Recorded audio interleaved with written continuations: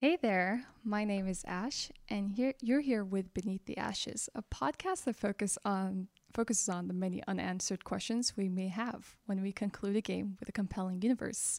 Today, I'm here with Kazuma Hashimoto, otherwise known as Justice Kazi, to talk to you about what we believe Sekiro is based on. Welcome, Kazuma. If there is anyone I would love to do my first podcast with, it would be you. Thank you so much for having me. I appreciate it. It's great to be here. Kazam, why don't you tell us a little bit about yourself for those that might not know you here? Because I've been fortunate to have found you on social media 10 years ago, and I finally got a chance to connect with you. After all these years, I admire you for your tenacity, your courage to voice opinions, and your avid love for games. Thank you so much. You're flattering me so much. Uh, sorry, I'm like really embarrassed now. Take a moment. It's okay. I mean, everything I said is true. There's a reason why I've been following you for 10 years. It was really nice to be able to find you again on Twitter, especially when I was playing the Yakuza series. Like, coming across you again was just like, wow, I can't believe I've found someone that I had been following for so long again through another platform. Was it the me holding all the games? I think it actually was your thoughts about Yakuza and not just the picture of you Cool. holding all the games, though that was really impressive as well. Okay. So for anyone that doesn't know me, my name is Hashimoto. I am a games journalist and translator. Um, I mostly cover the Yakuza series. I also do streaming on my channel, where I get into discussions a lot about Japanese politics, history, social norms, and societal customs as well. Other than that, I'm a pretty chill guy. I should also mention that I am half Japanese. I speak Japanese. I get that's relevant to the discussion, I figure. So yeah, um, it's basically it about me. Why don't you introduce yourself for any of my followers that are watching that don't know who you are?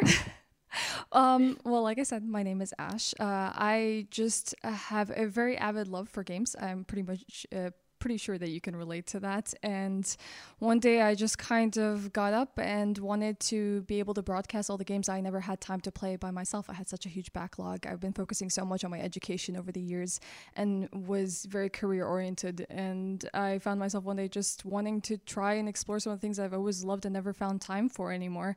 And so I just started streaming, and here I am. And I got to meet many cool people along the way. And I don't regret a single minute. I've been doing this for 2 years now, and I love every single second of it.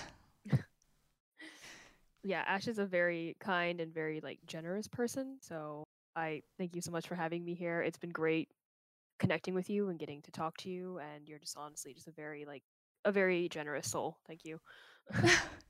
See, we're talking about you, I'm me flattering you, and then you say all these words, and now I just can't like top that because I'm just gonna feel awkward this entire time, thinking like, It's I okay.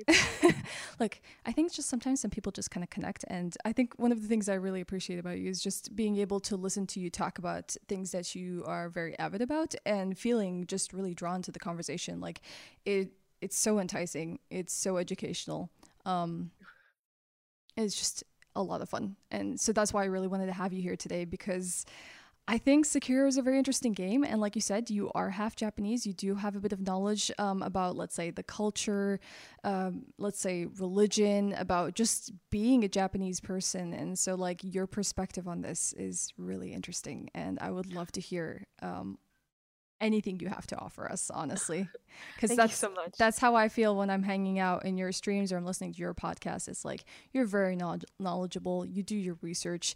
You give us a lot of good insight that we probably wouldn't have thought of ourselves. And I think that's what this podcast is about, because when we play a game, we don't really take the time to stop and think about the deeper messages or just the themes involved in the making of it. And a lot of us are just not knowledgeable about these things. Like, especially with Sekiro, a lot of people just kind of went in, they expected the Miyazaki game, they expected the hard game, and they complained about that on the internet, especially when they got to the final fights like Ishin and whatnot. But not much more than that. I think people had to scrounge for information or wait for other people to kind of bring it to light themselves. And so that's kind of what I want to do today. Just talk about those deeper themes. Yes. Also, your followers are so generous. I'm watching the chat go and I'm like, whoa, all these bits. They really want to unlock the pride emotes, and I think it's a really great month for them. So Yeah.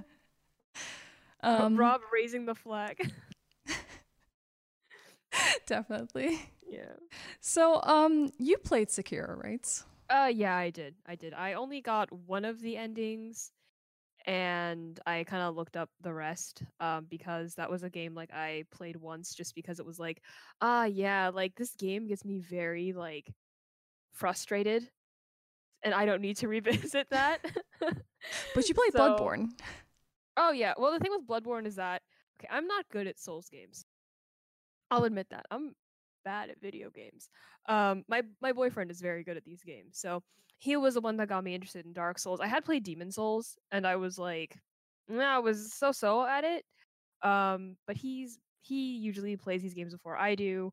And one day Bloodborne just kind of clicked with me, and then I just ran through the whole game and killed every boss, and I was just like, awesome! Like I did this in like 5 hours. Something inside of me just changed, I guess. Um, but with Sekiro, because I had more experience with Bloodborne, I felt like that game was easier to approach for me just in the terms of the combat. So I actually beat that game before Jake did, which is weird. That never happens. And yeah, I got the I don't know what it's called, but it's the one where you commit a ritual seppuku where you kill yourself at the end of the game. I got that one. Okay, so there is a good ending, an alternate good ending, a bad ending, and the true ending. Yeah, And the one that you kill yourself, I believe, was the one of the bad endings actually. yeah, If because I'm like not mistaken, you. because you actually give what you do is you go to Kuro and you give him the dragon tears and you Mhm. give him, I think it was the Everblossom branch, if I'm not Yeah, wrong. Yeah, that's the one where you kill yourself because you want it to end the dragon heritage, yeah, the immortal severance or oath, if I remember the term correctly. yeah, that one. Yeah. Yeah. I got a completely different ending. I wanted to basically follow Master Kuro's every woman wish, and so I was very loyal and dedicated to him. And if he wanted to end the immortal severance in the way that he knew how, I was very dedicated to his cause, So you got like the to true the ending then, letter. yeah? I don't know if it would say no. It's not the true ending. It's possibly like the most common ending for people. I would say it's the I wouldn't. I don't know if it's actually called the good ending or the bad ending because I would think it's a good ending since you technically ended the dragon rot. You destroyed the dragon heritage, but it's not the true ending. The true ending actually is something else altogether because with Yeah. that, yeah, It's the reincarnation ending. yes, and that one's really interesting. Yeah. Um, but how did you feel about the game, like in general, not just like how did it play, but your impressions of it when you played it? I really enjoyed it. I felt like so with like you get like one of three things with the way Japan likes to sort of portray Sengoku era media. You get Sekiro, which is similar to the era in like tone and aesthetic, but is still somewhat fantastical.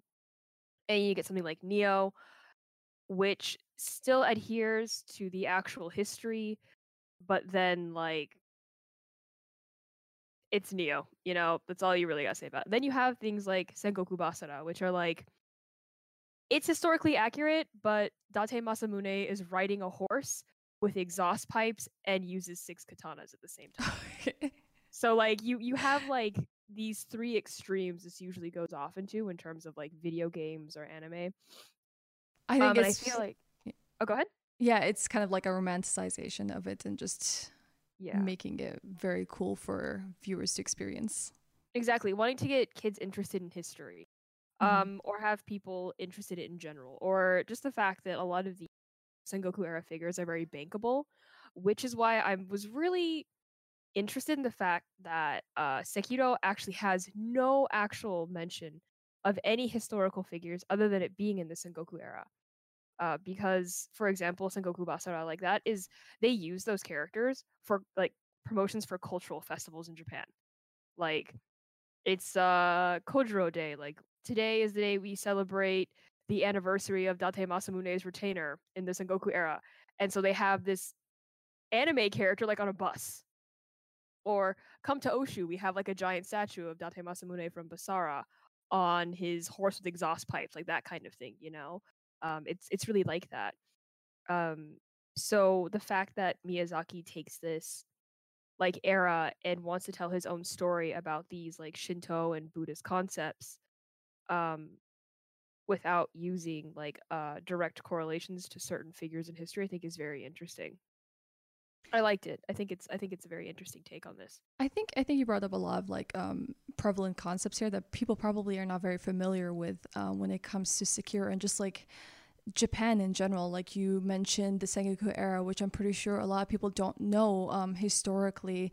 Like you mentioned also Buddhism, which people probably are more familiar with, and Shinto as well. And I think these are the most prevalent concepts throughout Sekiro. So I want to just give people a little bit of a preface about what those are, and then feel free to correct me if I make any mistakes. Of course. But Shinto is the traditional religion of Japan. And it's not religion so much as some of the religions are recognized around the world, but it focuses on ritual practices that are carried out diligently. So it's a collection of beliefs, mythology, and today we see it as the religion of public shrines and a devotion to worship of kami or gods and spirits and essences. Is that correct? Or would you feel like I'm missing something about that? No, that's very correct. Yes, it does involve ritual practices. It is again the belief that there are gods in everything, and you worship these kami. Um, and that's basically Shintoism. And there are various different types of Shintoism that kind of splinter off when Buddhism was introduced to Japan. And then you kind of see this again in the Sengoku era, due to again like the Japanese expansion into Korea and China, for example, during the time when Hideyoshi was going further westward. Like you have a lot of this that is involved in again like Japan, like Japanese colonialism and basically this idea of Pan Asianism and the unification of Asia. So you have a lot of these mixed cultural influences because of that. What I'm also surprised that they also didn't mention Christianity, because this is actually when Christianity was introduced to Japan, but we'll save that for like a different discussion. Did you feel like there was and this is what I was going to talk about next, Buddhism, that there kind of was like a tug between Shinto and Buddhism at that period of time? Did you feel like people did you feel like, let's say, Shinto and Buddhism merged, or were there people like, let's say, clashing with these two different concepts at any given period of time, or did they just embrace both entirely? Um, I don't know much about that personally. I'll admit that. The way it is now, like I'll be honest, Japanese people are not very religious. We just kind of follow these like rituals because that's just the way it is. That's like what we do. We're not a super like religious people. So I actually have to do more research on that, but the meld of these two is very appropriate for the time period, like and how it's represented in like Sekiro, I feel. Yeah, so Buddhism is also a variety of traditions, beliefs, spiritual Yes. practices that are based on the original teachings of Buddha himself and a lot of interpretations over time. So Shinto and Buddhism are going to play a huge part, or have played a huge part in Sekiro, and there's many ways that we'll basically be able to pull out later on in the talks of how they influence the storytelling and the Mm. characters that you see. But I think, like you said, the most important part is probably Sengoku era and like the message that, let's say, Miyazaki tries to like communicate about this timeline. And like you said, there's many different medias out there that portray the Sengoku era, and this one was just, you said, that didn't focus on any important characters but just tried to tell a story. What can you tell us about the Sengoku period? Like, for someone who doesn't know what this is in history, and in context of Japan, what exactly is it? Okay, so the Sengoku era is basically the a huge civil war that happened that led to the unification of Japan. So, sorry, I laugh at Tom Cruise for Sekiro too. That's Neo. That's Neo. So, anyways, the Sengoku era was basically so you would have these different like warlords, basically. I'll just say the things in English. Uh, that wanted to unify Japan under their own like methods or under their own system of beliefs. So all of these warlords just kind of continually fought each other for like dominance over the land, and this was probably like the bloodiest war in Japanese history because it was just such a long period of time of people just killing each other for like succession. And this is where the Ashina actually come into play. So the Ashina were a family that had existed during the Sengoku era, but then had been subsequently wiped out by the Date clan. Now, anyone who knows of the sword, the Masamune, Hmm. he was destroyed by the leader of that clan, Date Masamune, which I was really surprised that he did not show up in some shape or form because people literally call this guy the one-eyed dragon. So I was like, oh, what if he's in this, but he's like actually portrayed as a dragon in relevance to the Ashina? But like, yeah, there was nothing, none of that. This was a very tumultuous time in Japanese history, and this eventually again led to the unification of Japan, which led to the Meiji Restoration period and Japanese imperialism as you would know it in World War II, and still sort of like fundamentally encapsulate a lot of the beliefs that are even now like reflected by modern Japanese politicians. It's very interesting how like all of this kind of just has been the same and stayed the same consistently since the end of the Sengoku era. But again, basically just huge, too long, didn't read. Everyone was killing each other trying to be emperor. Oh yeah, the So yeah, next shogun, yeah, right? The yeah, Okay. yeah, And they did it in any means possible. yeah. It was Like you just would have instances of basically like families like intermarrying and maybe the wife would be a spy, and through that you would have them setting up a coup to kill the husband to take over that family, or that's just pretty things like that. elaborate. Yeah. Yeah. It's like you Yeah, never it kind of almost feels like you don't know who your enemy is.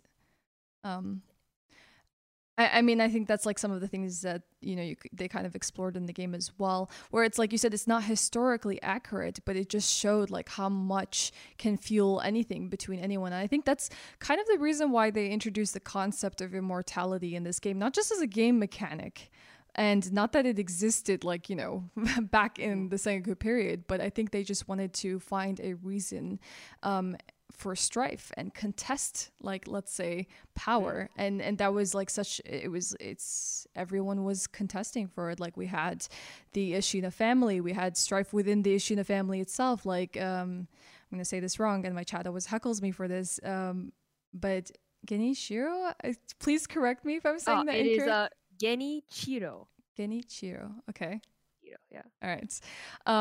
But how he wanted to bring glory back to the clan in what he saw fit, and he tried to do anything to do that. And then you had also the Senpu monks, which were the embodiment of Buddhist monks, who also fell for this strife for power. Like Yeah. everyone wanted immortality. Everyone wanted a piece of it. And that makes a lot of sense given again like what the Sengoku like presents. And I think we talked about this like pre-stream, and how this is like extremely relevant to that era because you see like with the Ashina specifically in history what losing means. I really like no one really remembers the Ashina other than a footnote in the Date clan's history Mm-hmm. because they lost to the Date. They lost to like I think it was like a 14-year-old Masamune, like he just wiped them out. Like that was it. Like Wow. yeah, like and they were gone. Like they were just this family does not exist anymore. They're a footnote in someone else's history at this point. And again, I don't think people would have really paid that much attention to them outside of Sekiro because I barely knew much about them. Just in general because I know about them because like the Date. I stan Oshu. We love the Date clan. Um, and that's kind of how I know. But general knowledge of the Ashina is like very very limited. And this idea of like needing immortality or having this sense of pride in your family because you want your family to continue, you want to have your lineage carry on, is again like it's this very Japanese idea, and this can even be explained with, for example, the idea of blood ancestry still being important to Japanese people today regarding like businesses or anything like that, where it's very important that you have like your family and your lineage because that's where you come from. You want to respect this, just that kind of thing. So Genichiro wanting immortality to restore like the pride of the Ashina is like this very like Japanese concept of just like my family must endure. Like it's just like I want I want to have like successors and to see my family continue.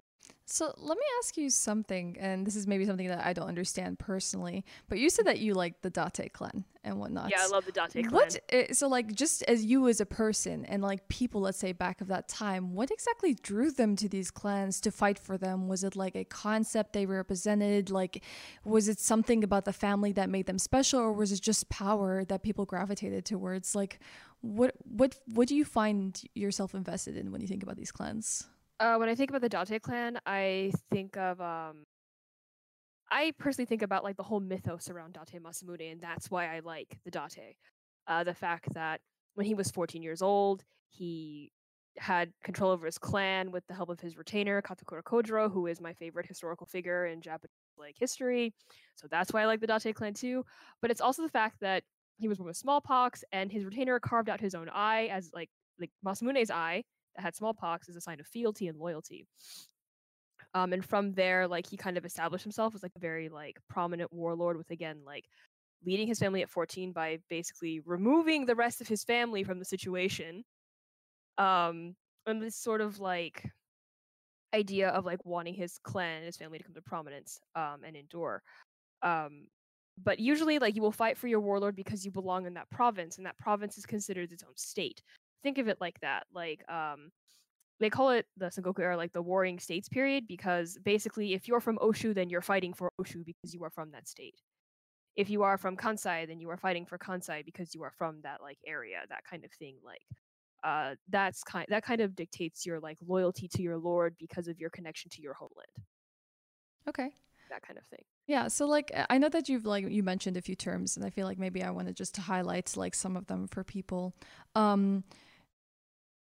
The Japanese clans and families at this point were mostly comprised of samurai. Is that correct? Yes. Because it was about military power as well. It wasn't just about Yeah. money and whatnot, but military power. Because like Military I said, might. Yes. the warring state period. Yeah. You mentioned like things like retainers and whatnot, which I think are also important. And like you also have like vassals of families, like people who come to serve under the aid of the clan and whatnot. And we see those in the game as well. And that's the Hirata family, if I'm not wrong.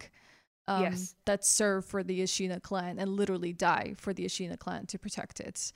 And that would be considered like a great honor to die for your lord, like as a retainer. Like, and they literally died to the last man. So yeah. You could even argue that Wolf Okami is a retainer to Kuro, and that's why he has this like unwavering loyalty, because that is what you are expected to do. Like you will die for your master, and that is the greatest honor that you can serve. So maybe I'll ask you a question. Maybe you know this, and maybe you wouldn't know. But samurai had like an honorable code, and they're the ones that generally served these families. They comprise of these families, and you also had something called shinobi or ninjas, as we know them in the West, who aren't exactly samurai. They don't exactly follow a specific code, but they're covert agents.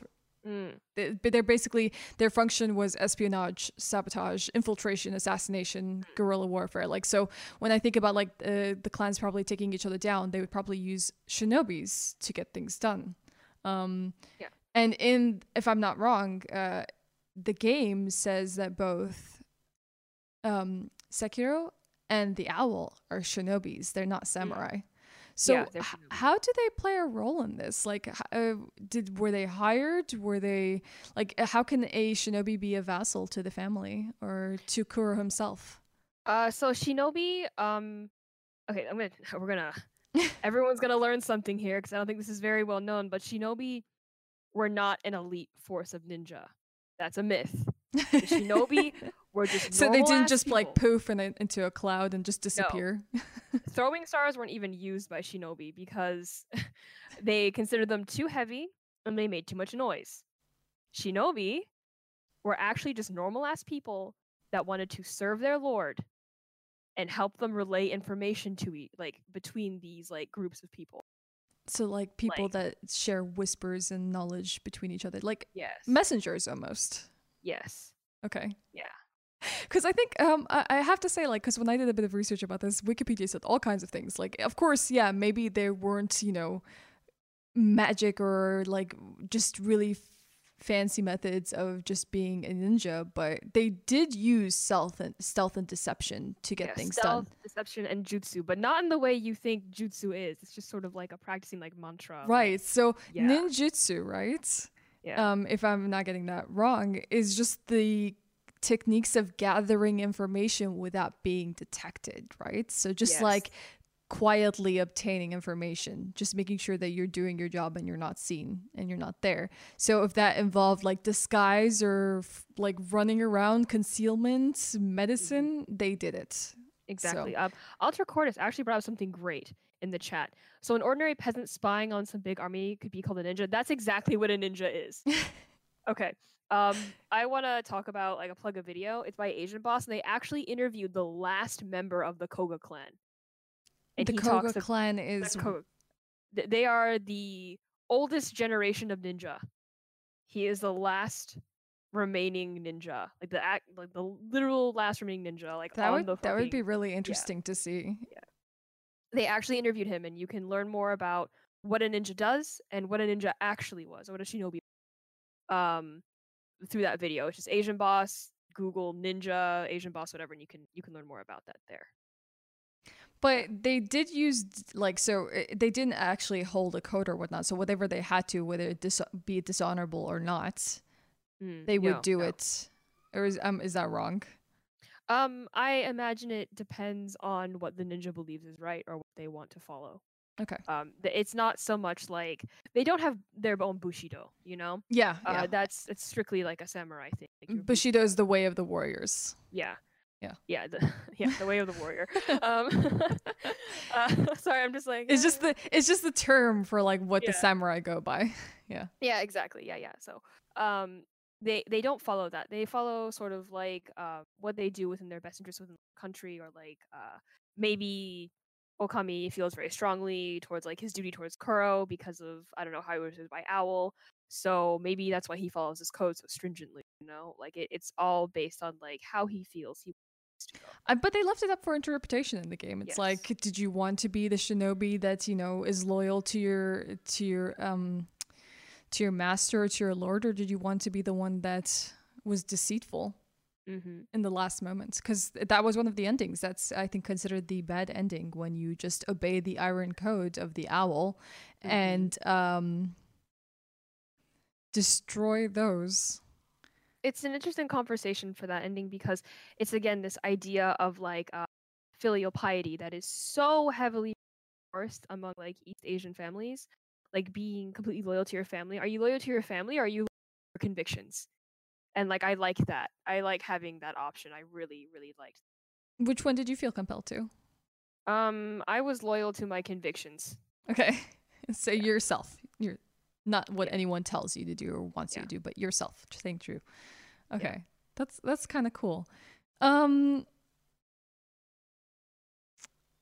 so we talked about why they focus on the Ashina clan and like it not being that much of a footnote in history. But I think maybe Mhm. that's why Miyazaki probably wanted to explore it, because it doesn't have like any two major characters or like any major people in there that it could probably take and distract from the like not the conversation but the scenario. But they maybe wanted to leave it to interpretation that they fought amongst themselves and destroyed themselves because of whatever reason, and in this game it would be the immortality Yeah. that they were trying to seek.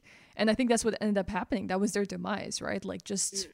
fighting amongst each other. And then in that one ending, if you pursue Shura, which is just the cycle of killing and death, then Sekiro lays waste to everything in his path. Like he just destroys everything. Yeah, he just becomes a demon. Like he just yeah. Um, I do like the Shura ending just because it feels kind of like folklore, you know, like once upon a time there was like this shinobi that had served this like great lord, and like um he killed so much he became like a demon, and that demon like ravaged the lands, and some say that he still persists there, you know, like it felt very very fantastical in that way, I guess. Is that so? Let me ask you this, because you said like it still persists in the land and stuff like that. Based as like a Japanese person and based like maybe let's say on Shinto beliefs and whatnot, do people still to this day feel like there may be like deities among them, or just like there might be presences of like, let's say, hatred or whatnot in like specific areas based on like what happened in a previous time in history, or like based on stories, or is that just not that prevalent these days? I know there are still some folklore that people believe, such as like I think there is a forest. It's not the suicide forest, it's a forest, but people believe that so many people died there during the Sengoku era that there is a Gashadokuro there. So people will deliberately avoid that forest because of that. And a Gashadokuro is a huge skeleton Okay. that is comprised of many small skeletons. That people sounds a that lot like died. Nita from Dark Souls. Yeah. Yeah. Basically, all these people that had died during the Sengoku era were just kind of like left there, and then through their malice and the way they were killed, like they became like a bigger skeleton. They became one big skeleton, and that skeleton resides in that forest, so no one kind of goes there. I have to say that the mythology and folklore and like the images associated with in Japan are very colorful and very vivid. They're very spooky if you take a look at these images of like anything like ghosts or whatnot, supernatural creatures. Woodblock carving. Yeah, I mean, yeah, I agree. They are very vivid, but I think it's due to the fact that like it was woodblock carving, woodblock printing like that from that back then. Okay. Mm. I know you wanted to talk about the Sengoku era and probably even did you say classism or just the caste system and whatnot? Oh, the caste system, but that was in relation to Dojin. Okay. Yeah. Right, which we're going to get into. Yeah. Yes. Yeah. Okay, so we're gonna bring up how this like kind of all correlates, like yeah. in the game. Leprosy, baby. Yes, leprosy in Japan. Yeah. Okay, so Shinto beliefs. You mentioned something to me that's really important. You talked about purity and corruption. Yes. And what those mean. Like sin and impurity, which is sume and kage. Okay. Yeah. You're going to have to excuse me for like the rest of this because I might just butcher some Japanese things, but I'm trying my best. So, what exactly are those? Like, what is the belief behind that? Just between like the concepts of like purity and sin in Japan. Mm-hmm. So it's different from your Western like idea of like sin and like purity regarding like Christianity. This is this is hard to explain. How to explain it with Sekiro, because that's probably the easiest way That to actually might be a really good relevance to it. So like they use dragon rot as like a form of corruption in that game basically, and dragon rot is meant to sort of embody this corruption through stagnation, I suppose. And Shinto purity is it has nothing to really do with morality, but less with like practice, if that makes sense. Okay. Bad at explaining religions. No, that's okay. If it's not comfortable for you, then that's fine. No. I'm just bad at it. I know it's a little bit hard to put into perspective for people. Because it's something that I just kind of like grew up with, so I just kind of like innately understand. But having to like actually explain it in practice is like somewhat difficult. But again, like this idea of like corruption within like Shintoism can be pretty accurately, like, I guess, visually portrayed through the dragon rot. And just this like idea of like selfishness in relation to the Senpo Temple monks and their corruption regarding their infatuation with like immortality or seeking the immortality. Right, and there was whole levels of corruption in the game that we got to witness, and it just carried on as we proceeded with the game, because as far as the story goes, dragon heritage was kind of like bestowed upon the land, and people attaining it and holding that link also correlated with the corruption that was involved with using that power of immortality and having that oath. And with every like cycle of death that we saw in the game, the sickness known as dragon rot spread across the lands, killed all around it and sent the world into further disorder. And I think that you will see a lot of references in there that might actually indicate like how much corruption there was in land, and either it could have been because of the dragon heritage or because corruption already existed in these lands and this stuff was gravitated towards it. Yeah. And so like when I was looking up this stuff, I felt like maybe even the presence of yokai and yurei, so I might be saying those wrong as well, which are ghosts. Yes. Yeah, so yokai are ghosts, strange apparitions, and supernatural. Oh wait, sorry. Go ahead. No, yeah. The yokai are like the demons, Mhm. and yeah, yurei can still be perceived as yokai, but yurei are just like ghosts. So like Orin, for example. Yeah, so the yokai are like supernatural monsters and demons that we generally see in Japanese folklore, right? And they can either be malevolent or mischievous depending on like their nature. And like some good examples of that from the game are the centipedes, I think, or like we might. Yeah, centipedes are gross. Yeah, so the centipedes are, I think what is also like the bigger arching story for the centipede is the omokade, which is the giant centipede, right? Omokade? Yeah, Yeah. omokade. Okay. And those are examples of yokai. And I feel like in certain areas of the game, you'll see like the presence of more of them in a certain area.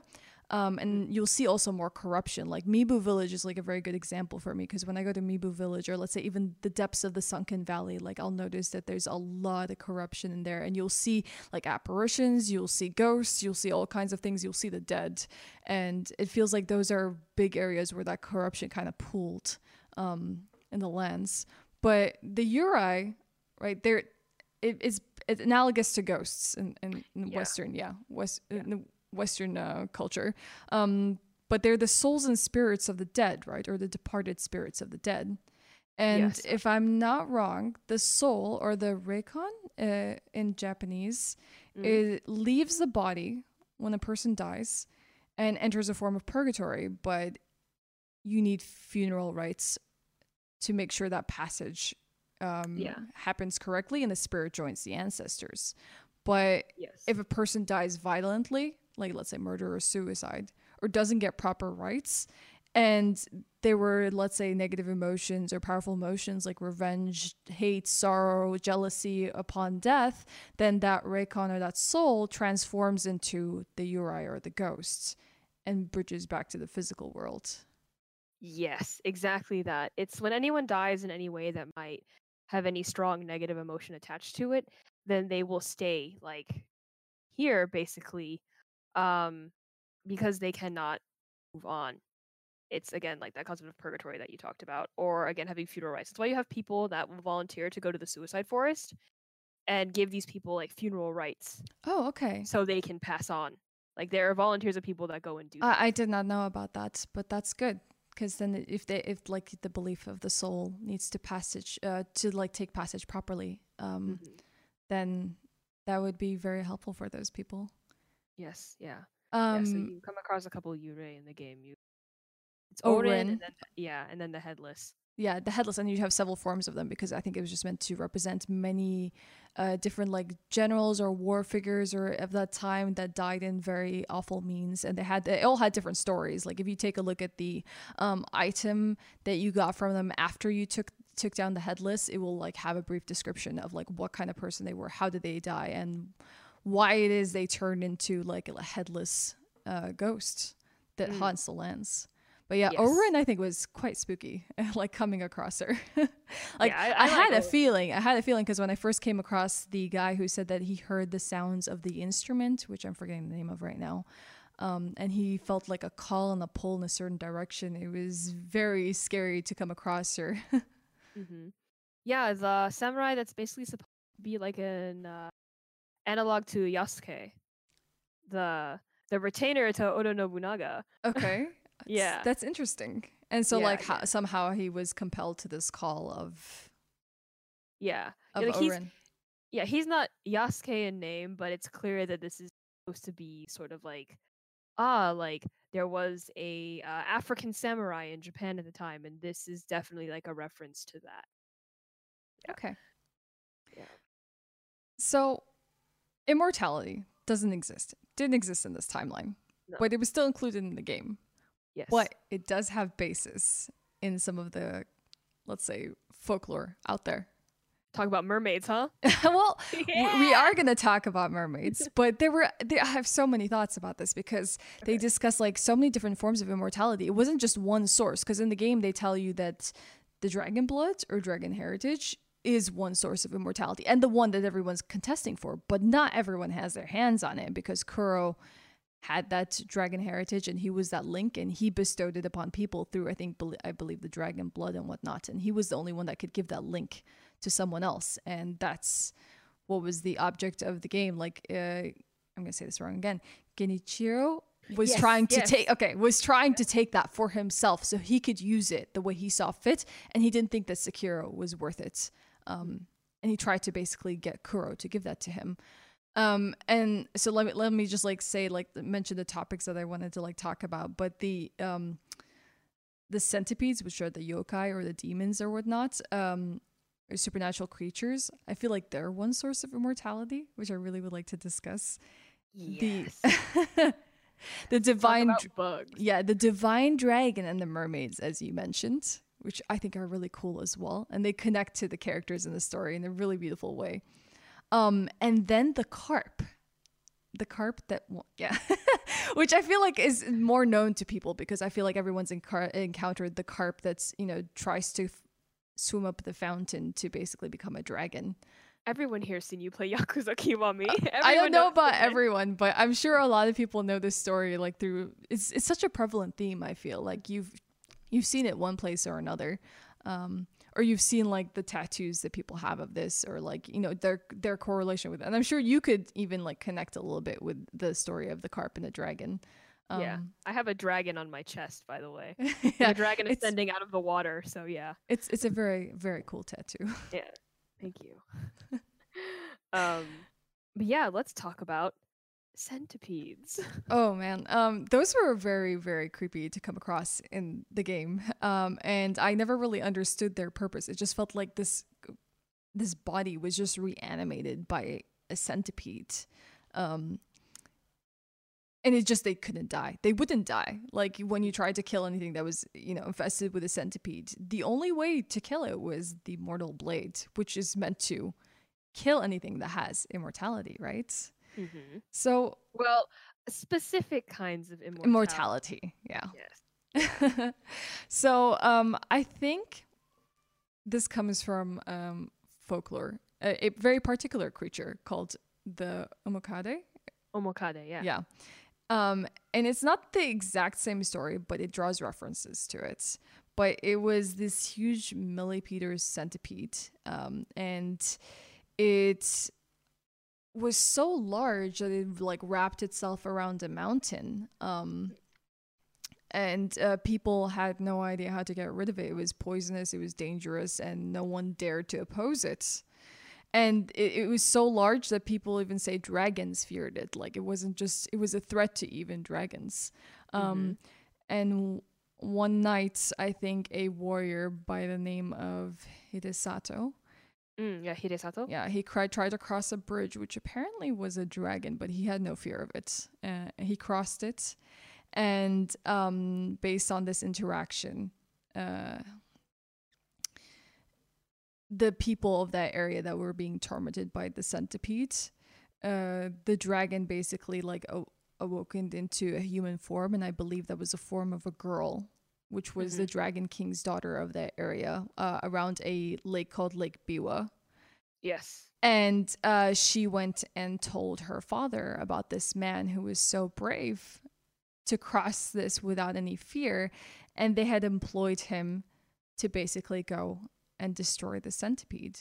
And so he did. He agreed to help them, and he carried out the task and destroyed the centipede, and he was the only one that was able to do it. And as gratitude, or as a reward, the Dragon King's daughter gave him marvelous gifts like a bag of rice that never became empty. And I think we see correlations to that in the story. Yeah.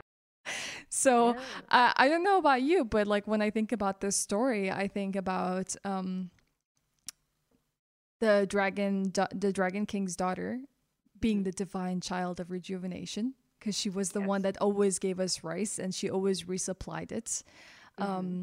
And it would make sense because we'll go into that later of like I feel like I have some theories about this as well. And that Kuro might be the brave warrior that were not Kuro, sorry. Sekiro might be the brave warrior of this story that was willing to take out the centipede. And so no, we didn't see like any large centipede in the game, but they were infestations in people. Yes, just the corruption through this yokai or the centipede coming into the body. And you will see a lot of this in Japanese folklore.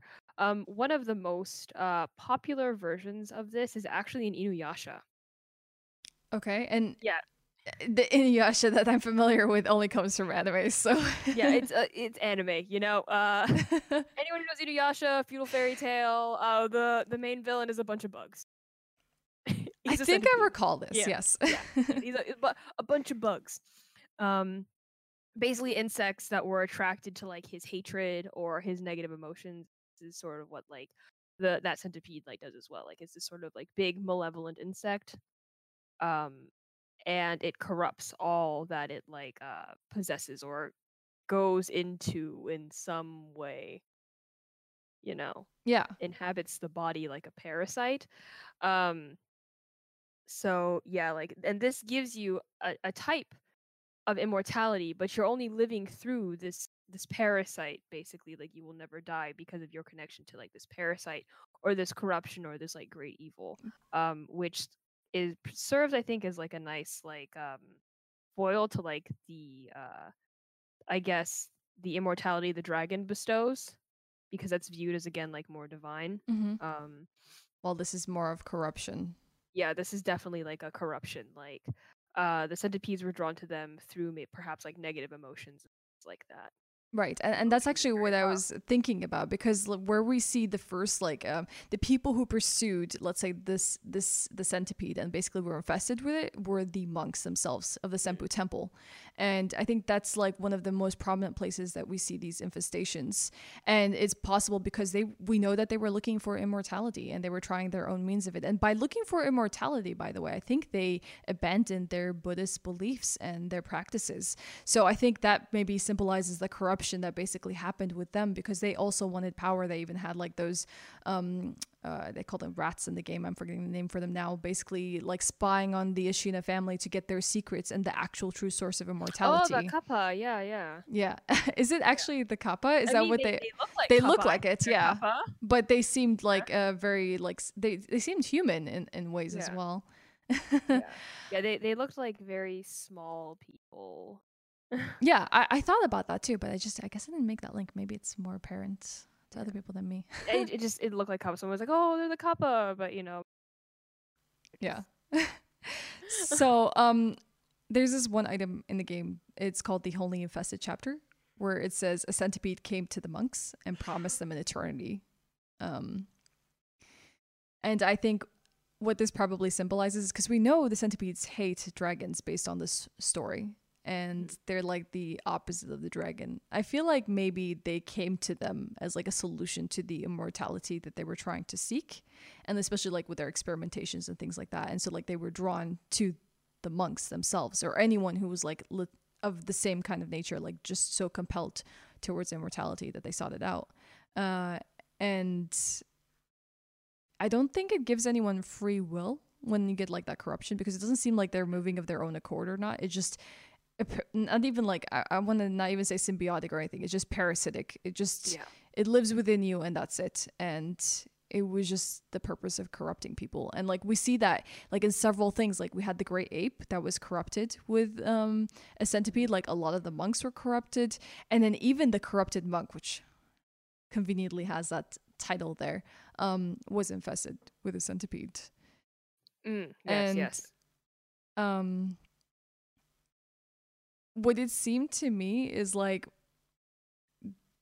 that who it infested, it seemed that they had the same resolve that they had in life. Like we saw the guardian ape, which I think is an example of a yokai, I think, because it's a supernatural creature. Yes. Yeah, that's actually based off of like a giant like ape demon in Japan. I can't remember the name right now, but there's actually a giant white ape demon in Japanese folklore. Like that's an actual thing. I forgot the exact name of it right now though, but that's real. At least people thought it was real, that there were giant fucking monkeys by hot springs and shit. Yes, King Kong. But yeah. Yeah. But the funny thing is like even if that creature was infested with the centipede, and we find out that like once we basically like decapitate it, and it just like comes back alive, it was still kind of like protecting its area. Like we know that it was protecting the lotus that was there, and even later on when we encounter it, it was protecting its not bride, but like its spouse or partner or whatnot. And it was very much like still had the same kind of notions it had in life, but it wasn't fighting of its own accord. It was just kind of like corrupted and just hostile in general. And like another example I'm going to talk about later is the corrupted monk herself. I feel has that kind of same notion. Yeah, you're excited about that one. Yeah, I love that. I love that story. Yeah, it's a cool story. Like a lot of the characters in Sekiro actually have like people have an idea or speculation, and I think me and Kazuma came to similar conclusions of like who they could be in mythology and folklore and who they might symbolize, and why that's important, because it all comes back into that story of like the overarching story of Sekiro. Yes. So we were talking about the centipedes like being definitely like a symbol for corruption in the land, and I think like they gravitate there as well just because of the existence of the dragon, or the divine dragon as we know it in the game.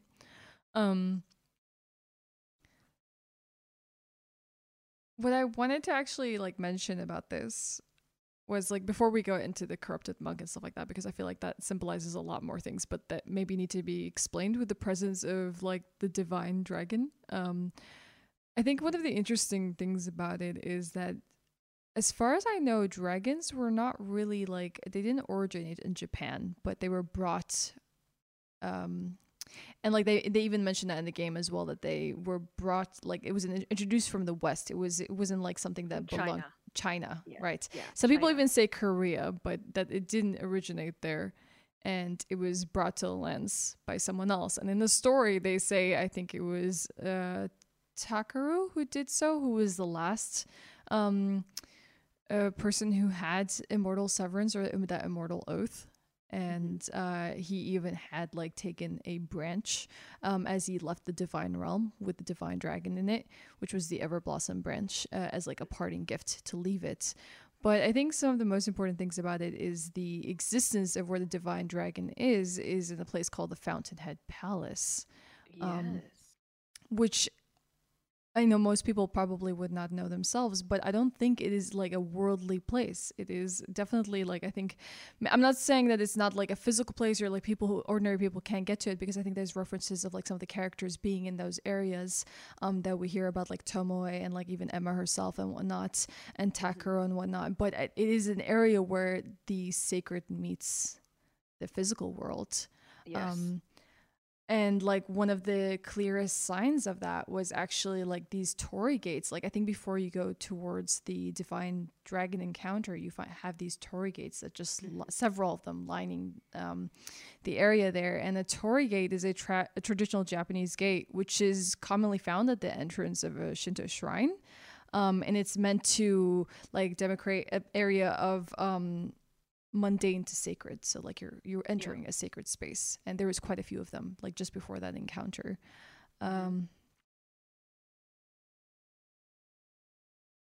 So that being said, I know you want to talk about the corrupted monk. No, keep going. We'll get to mermaids later. No, I think it's important because I think, well, there's a lot of like contesting like thoughts in this area, because you got the divine dragon, right? And it's the one that basically bestowed the power of immortality in the land, and it's like the purest form of it, and Kuro basically held that power. You had the Fountainhead Palace that was not accessible to people, and you had to take supernatural means to get there. And I think this is really interesting, and people like always like are asking about Rope Bro. They name it Rope Bro in like forums and communities. Like, what is this weird creature, this rope creature or straw man that takes us up to this Fountainhead Palace? And with the research that I did, and I don't know if you found anything yourself, but it actually is, it's not a supernatural entity, but the rope that it's made of is called the Shimenawa. Shimenawa. Yeah, the Shimenawa. Yes. And these ropes are used for ritual purification in Shinto beliefs. And they can actually vary in size. If you look up on the internet, they're like they're shrines with massive like versions of these ropes outside the area, and they're just meant to represent a sacred or pure space. And they're often found like at Shinto shrines, Torii gates, and sacred landmarks. And so, like, while this isn't like a supernatural creature, I think it was meant to show us that this rope that's taking us to this area, to the Fountainhead Palace, is a sacred space. It's not a place that we can go by any normal means. Like, it's meant to like illuminate to us like the mundane world to a sacred place. So like when we went through that wedding cavern or whatnot, we had to take the passage through the Shimenawa that took us up there and led us to this other area. But the interesting thing about it is like we couldn't just normally summon this creature. Like it didn't just come to us because we called for it or whatever. We had to obtain the mortal blade, and the mortal blade came to us from the divine child. And if we said that the divine child is like a reference to the Dragon King's daughter, who kind of is like the protector of the dragon itself, then it's possible she's like somewhat like of a gatekeeper to the divine dragon itself. And that's the only way that we could seek passage, is if she like basically gives us that power to go there and use that rope to basically climb into the sacred space. And so here's where the corrupted monk comes in. It's a very interesting story. Yeah. But the corrupted monk actually sits right outside the wedding cave the first time you encounter the corrupted monk. And it's in spiritual form, right? It was like a ghost or an apparition. It wasn't like a physical form or whatnot. And then you defeat it there. It was just like you killed the corrupted monk there. You used the what was it called? The divine confetti that you just like toss into the air. The party confetti, which is really, but you told me is a really bad translation for like what it actually is. Yeah, it's weird. I don't know how to describe this. Just like I think of confetti, I think of like, oh, I'm having a party, not I'm purifying the land. Exactly. And so that's actually what it is, because in Shinto beliefs, like there are some I don't know if you would call them exorcism, but there are some ritual practices that you can use to, let's say, not allow like a specific entity inside your home, or like to basically remove like something from any certain area. Like it's just for sacred purposes. I would call that exorcism. Yeah. Exorcism. Exorcism. Or sealing something into some, like sealing. Yeah. You destroy her there right before you go up into the Fountainhead Palace. But then as you enter the Fountainhead Palace, she's also there. But this time you fight her, and this time you also find out that she's infested with the centipede as well. But she seems to be kind of also gatekeeping this area on both sides, like both, like before you go up into the Fountainhead Palace and as you get into it, like you see her twice. You tell me the basis of the story of the corrupted monk. So the corrupted monk, when you get an item drop, it basically gives the corrupted monk Yao as a name. And Yao was important because there was a very famous practitioner of Onmyodo known as Yao Bikuni. And she was a woman that ate the flesh of a mermaid, like on accident. And because of this, she gained immortality. She lived for like 800 years. Nothing changed. Like her appearance didn't grow old or anything. And the corrupted monk is like very clearly like a reference to Yao Bikuni, who was again like a very prominent figure in like Japanese myth, especially in the Heian period, which is when you had again like the Onmyodo, different Onmyoji, which were basically people that could channel I didn't understand that concept, like but the like talismans, they're basically like Shinto priests, like that kind of thing. How do you accidentally do that? So she was eating at like a friend's house with her husband, and the guy had caught a mermaid, and he was like, oh, I read a different story, but it's similar. Oh, really? Yeah, I read a different story. It's similar, but like someone had caught an unusual fish, Mm-hmm. and it had a human face on it. Yeah. And people were like, no, don't eat that fish. But he cooked it up anyways. Yeah, and then like she didn't see the head, so she ate part of the tail, and then because of that, she gained immortality. Okay, Yeah. that's maybe the story you've heard. I don't know. I guess there's different stories out there, but it's pretty much similar. But like basically, people he served it to his guests, and they didn't want to eat it. And this man carelessly took it home as he was drunk, and his daughter ate from it. Yeah, yeah, and that's another version of the myth. Yeah. But it's the same thing. I mean, like she apparently, never aged. She lived 800 years. Mhm. And she Yeah. basically married, and the husband grew old and died, and she didn't die, and she kept her same youthful appearance, and this kept happening over and over. Like she was widowed several times over. Yes, yeah, and Yao Bikuni is a very prominent figure in the Heian era of Japan, which is an era that's synonymous with a lot of folklore, such as like Shuten Doji, uh Minamoto no Raiko, like all that kind of thing. Like all of these super old like myths regarding again like yokai, Shintoism on Myoto. So with that monk being there, Yao, it's easy to assume that this is supposed to be reference to Yao Bikuni, and she has been protecting like this gate for hundreds of years at this point, with the immortality bestowed upon her, probably through the centipede, because I guess the mermaid myth doesn't really exist, but you could also proxy that the mermaid in question would be the dragon carp. And I don't know if people are familiar with the dragon carp. It's an interesting story. Yeah, you should Yeah. you should definitely tell it. What is the So, dragon carp? so the dragon carp is a koi fish that has ascended through the Torii Gate, but has kept its body and has the face of a dragon. And Japanese dragons actually have faces. As weird and fucked up as that sounds, the faces are not. It's I think not it's what you kind of think. like uncanny, but yeah. Yeah, yeah. So this is usually when a Magikarp. Someone said Magikarp in the chat. Anyways, Magikarp. yeah. Just Gyarados. And when the koi fish does not want to leave its family or its basically like its community to ascend to the lonely night, like the lonely life of like being a dragon, because being a dragon means like being very solitary when you still want to have like a dragon tattoo on them. Mhm. Um, that they still want to retain that sense of family, but they also have like the pride or like the wisdom of a dragon. So you'll have like a carp with like the dragon's head, and that being very human leads to again like the analogy of that maybe being like a mermaid, and maybe she ate from that, but it was really a dragon carp because dragons are bestowing immortality, like that's kind of like a prevalent theme in this. Right, because Yeah. I think like the only references to any immortality I found at all in Japanese folklore was just this story, where like if you eat this mermaid flesh, which actually are like not even like good omens, but like if you find mermaids, they're just like bad symbols. Yeah. But this girl apparently had like a really strange story where she was immortal, like she lived a really long life. And so like I have like a different theory about this, but it's said that in her travels she always like spoke to a lot of people that wanted to be young forever and never die. Like she heard this a lot, like, I just want to live forever.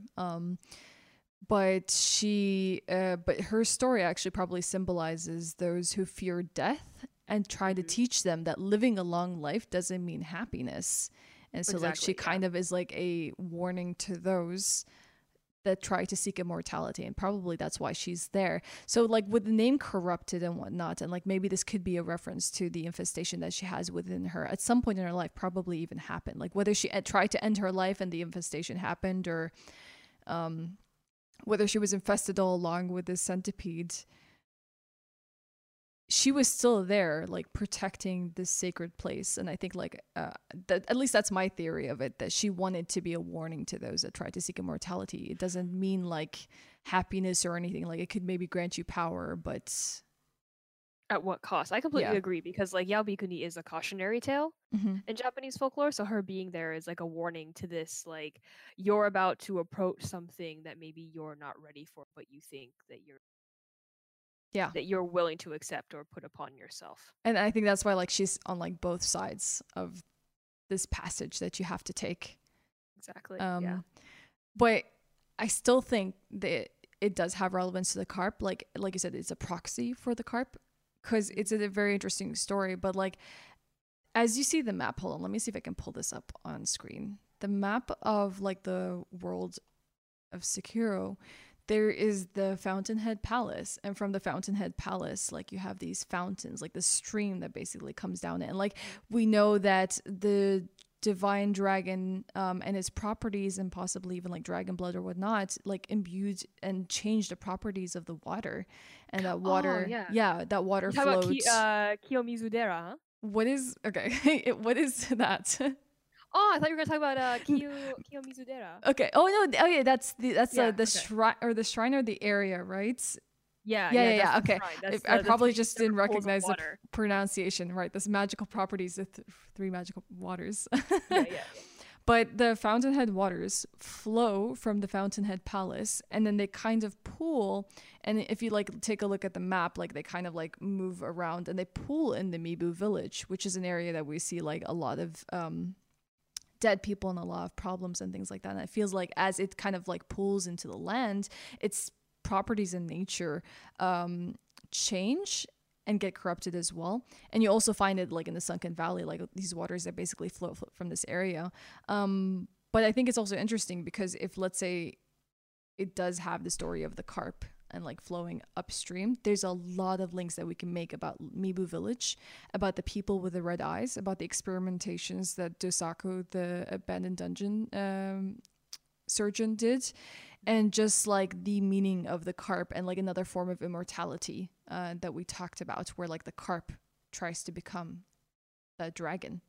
I don't know if you wanted to go into that yourself, but I feel like maybe even just like the location of the Fountainhead Palace and like possibly like the proxy, like the proxy we talked about for the carp and the corrupted monk, that it could be also like people who wanted to attain immortality and go up that stream. Yes, yeah. Basically, again, like the symbolism of like the red eyes being associated with the failed immortality, them trying to get immortality through the carp and ultimately failing, and the story of the carp trying to ascend through the Torii Gate by going up the waters. I mentioned Kiyomizu-dera earlier because that is what the Fountainhead Palace is based off of, and the Kiyomizu-dera is supposed to have 3 sacred like rivers, basically 3 sacred waterfalls. One gives you wealth, the other one, it gives you. I think I have this as well. Yeah. It gives you success, love, and then longevity. So basically, like immortality.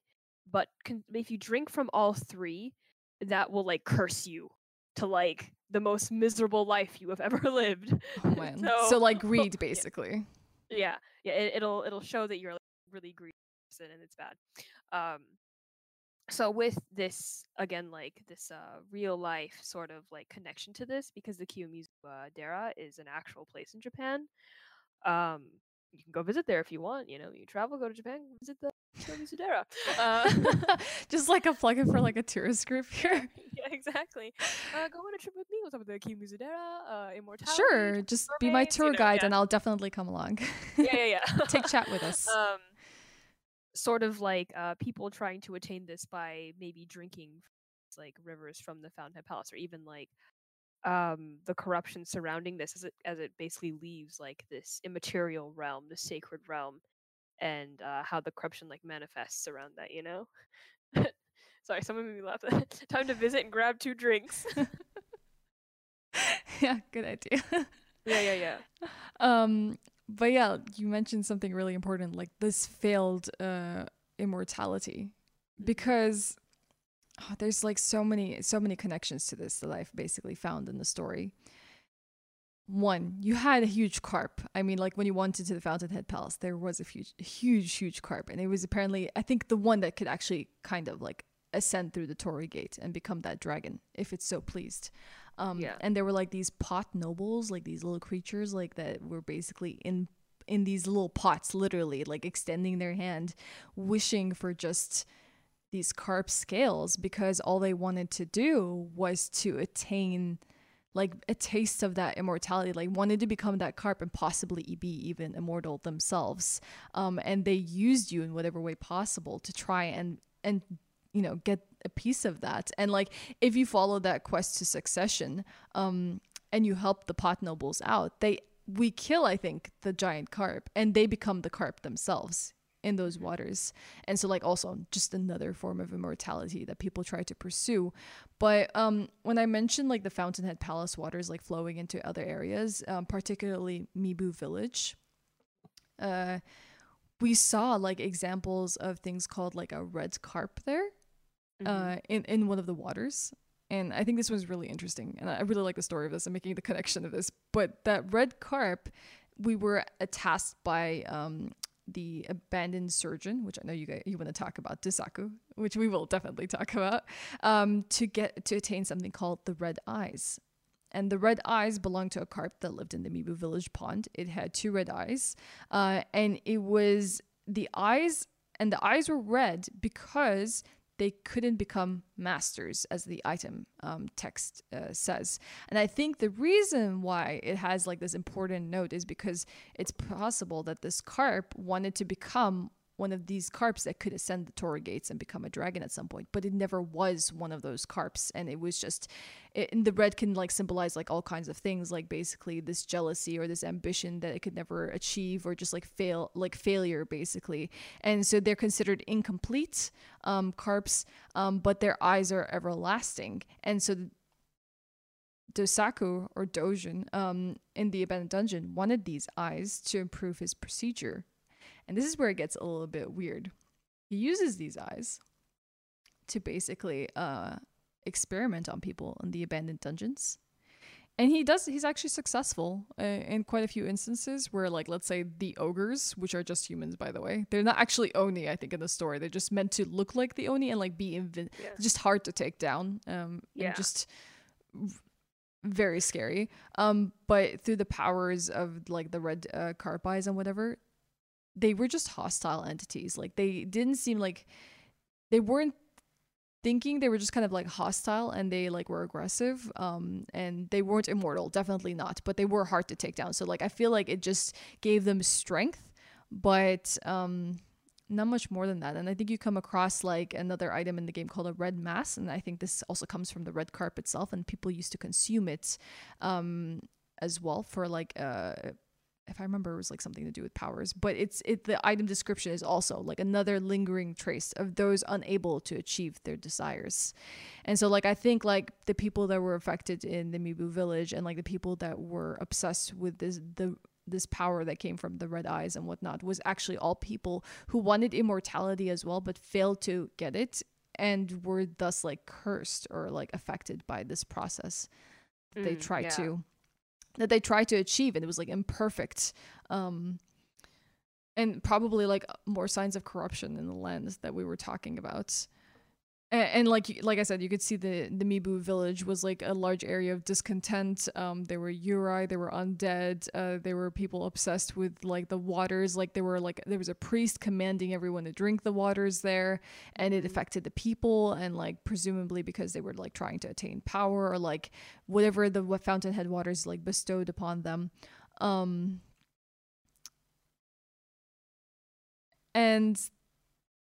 this is probably like what Daisaku's goal was all along. Oh no, not Daisaku. I keep mixing up their names. It's Dojin. Dojin. Yeah, Dojin. Yeah. But I want you to tell us a little bit about that, because I think it's a very interesting story. I have a theory for it, but I really like your interpretation of who Dojin is. All right. Yeah. So, Dojin. If you look at his face or his outfit, he has the monk attire, but he also wears this like face mask that is synonymous with what people who had leprosy wore in Sengoku era Japan. You'll find this in reference if you just look up Otani Yoshitsugu. He had to wear this mask, and he was also a famous warlord in Sengoku era of Japan, who was dying of leprosy. So my theory is that Dojin is someone who was dying of leprosy and seeking immortality. So, and we also talked about this in relation to the caste system in Japan, regarding how at one point maybe he was a monk and then he became terminally ill with leprosy.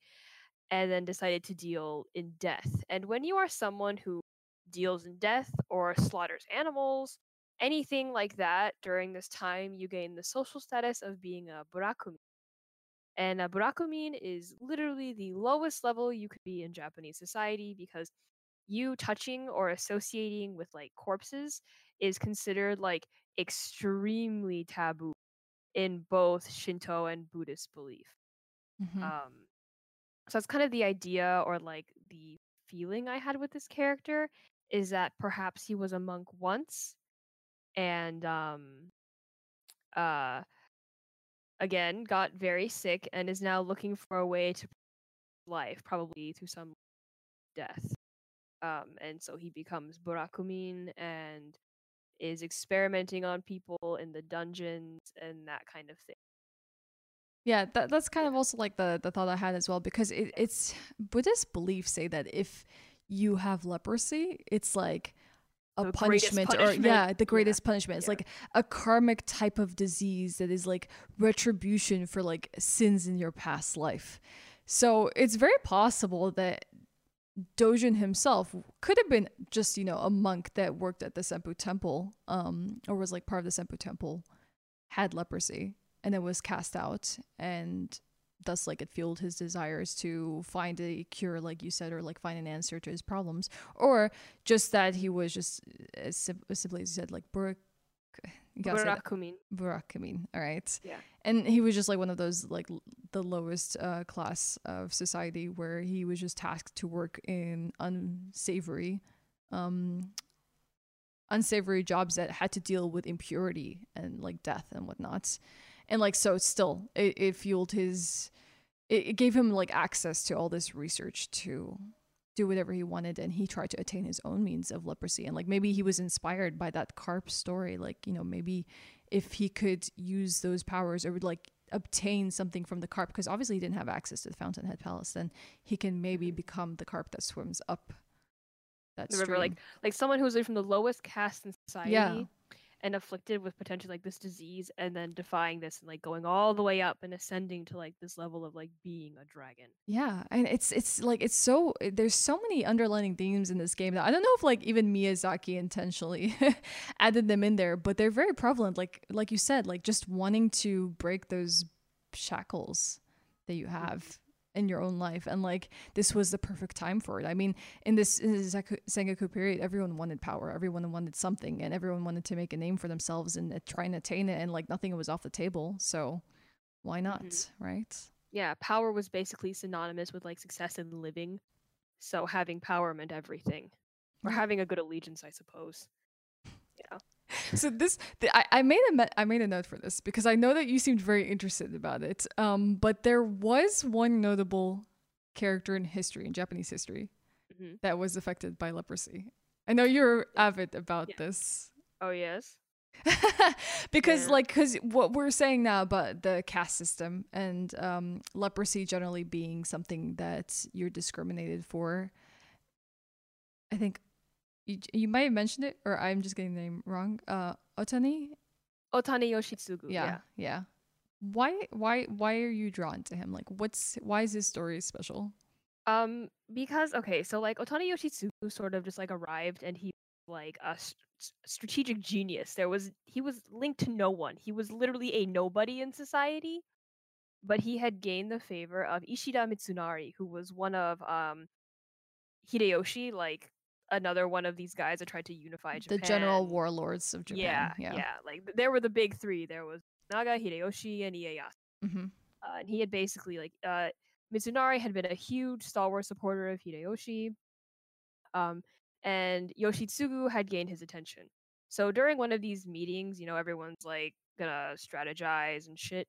No one would drink from the teacup after Yoshitsugu had drank from it. So basically, you drink and then you pass it over, and everyone drinks. So it all stopped at him, and Mitsunari reached over and drank from it, and that was like a huge sign. Yeah, that was like a huge. He's like, fuck it, I don't care about if I get leprosy. I don't care about associating with this man. Like, he's beyond like his status as someone with leprosy.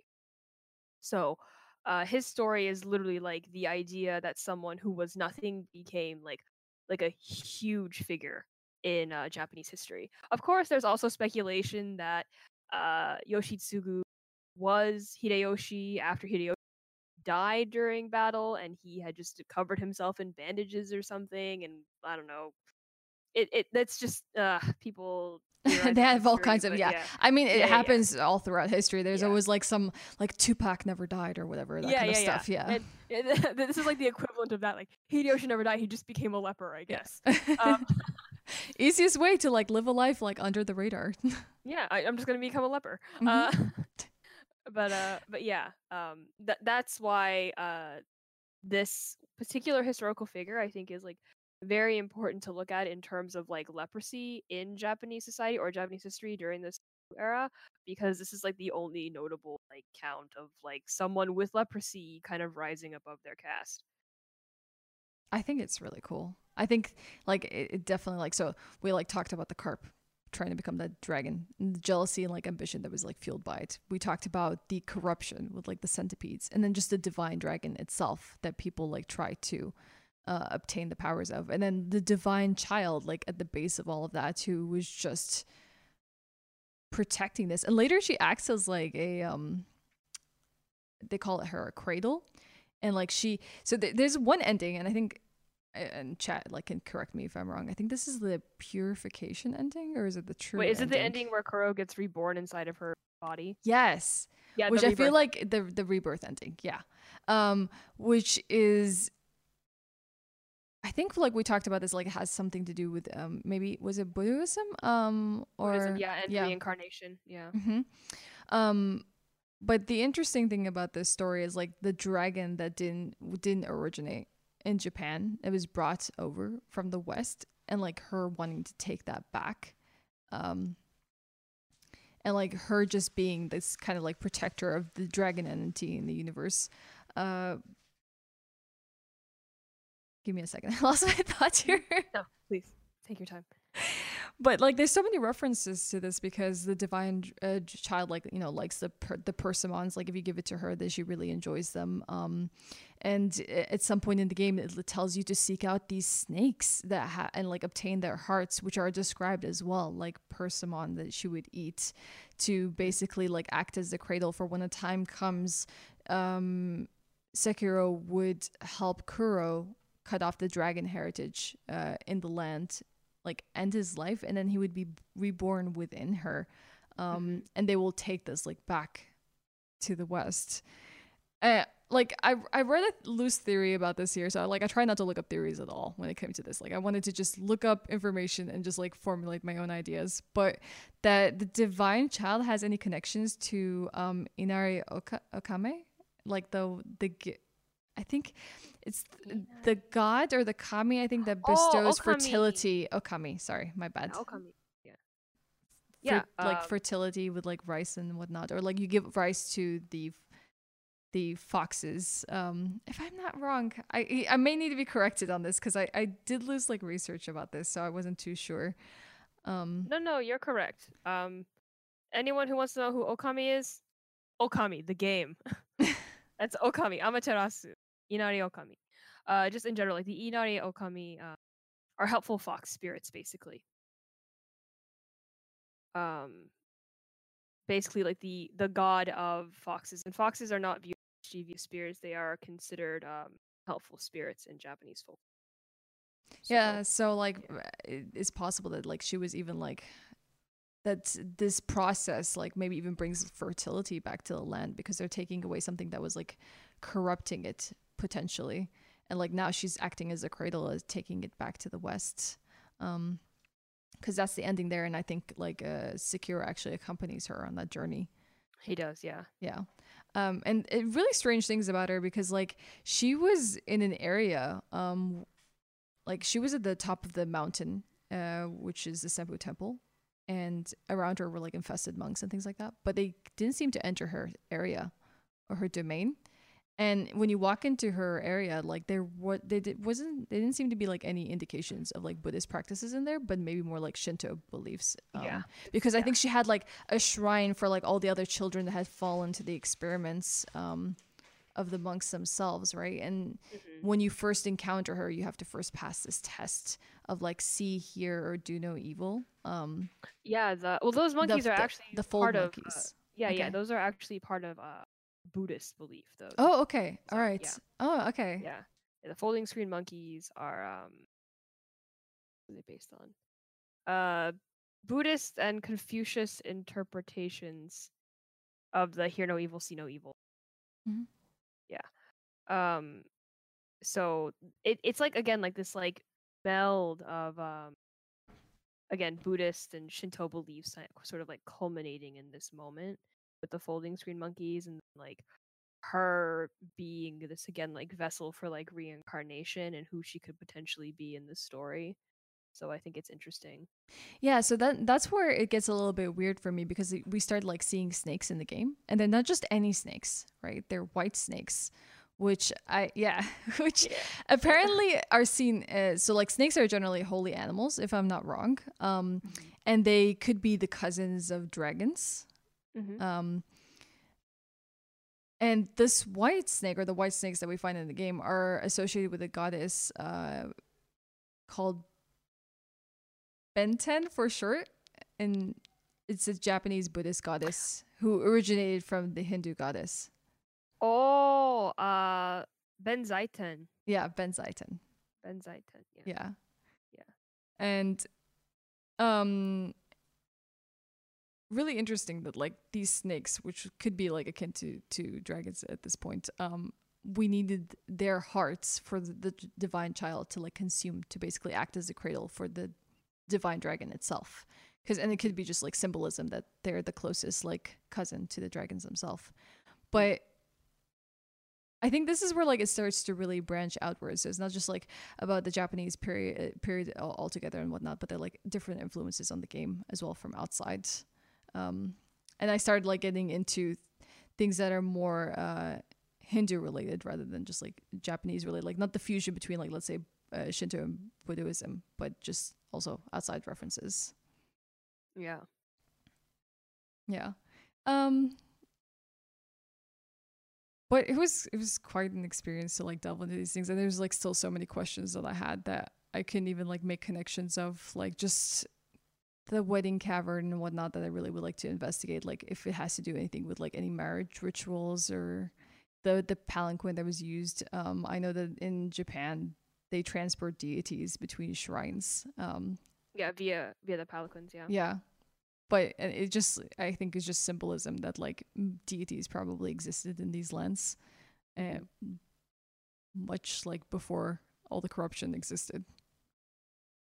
Yeah, it's sort of like, again, like this shift as like society kind of like away from like the myths, or as like it's like always with like these like fantasy settings or fantasy inspired settings, because I don't really consider Sekiro like super fantastical.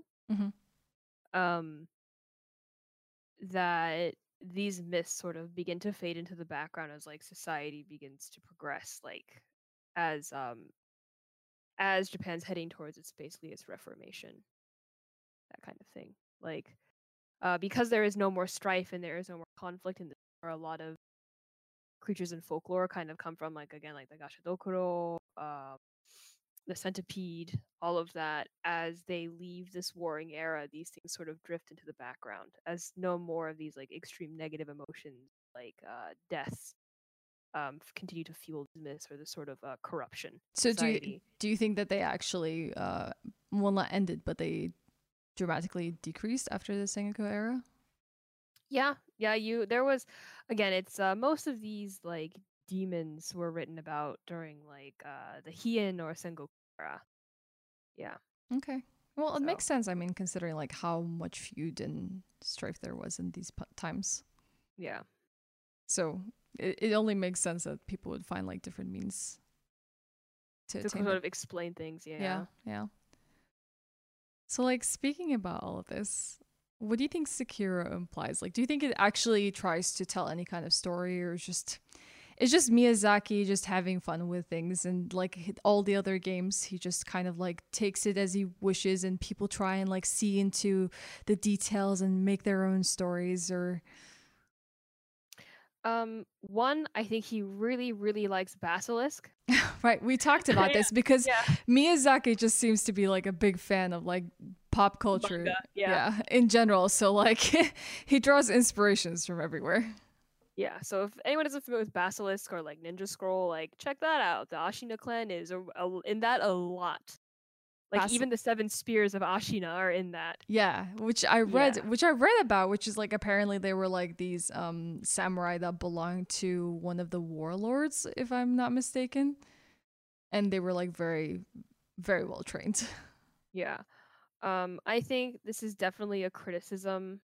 At least this is how I interpret it. And I Mhm. could be again completely wrong. I could be reading into things that like aren't there because who knows? He's Oh, very but vague with the story he wants to that's tell. literally what we're meant to do here. Like we're just supposed to make the meaning of it the way we believe think fits. That's true. Yeah.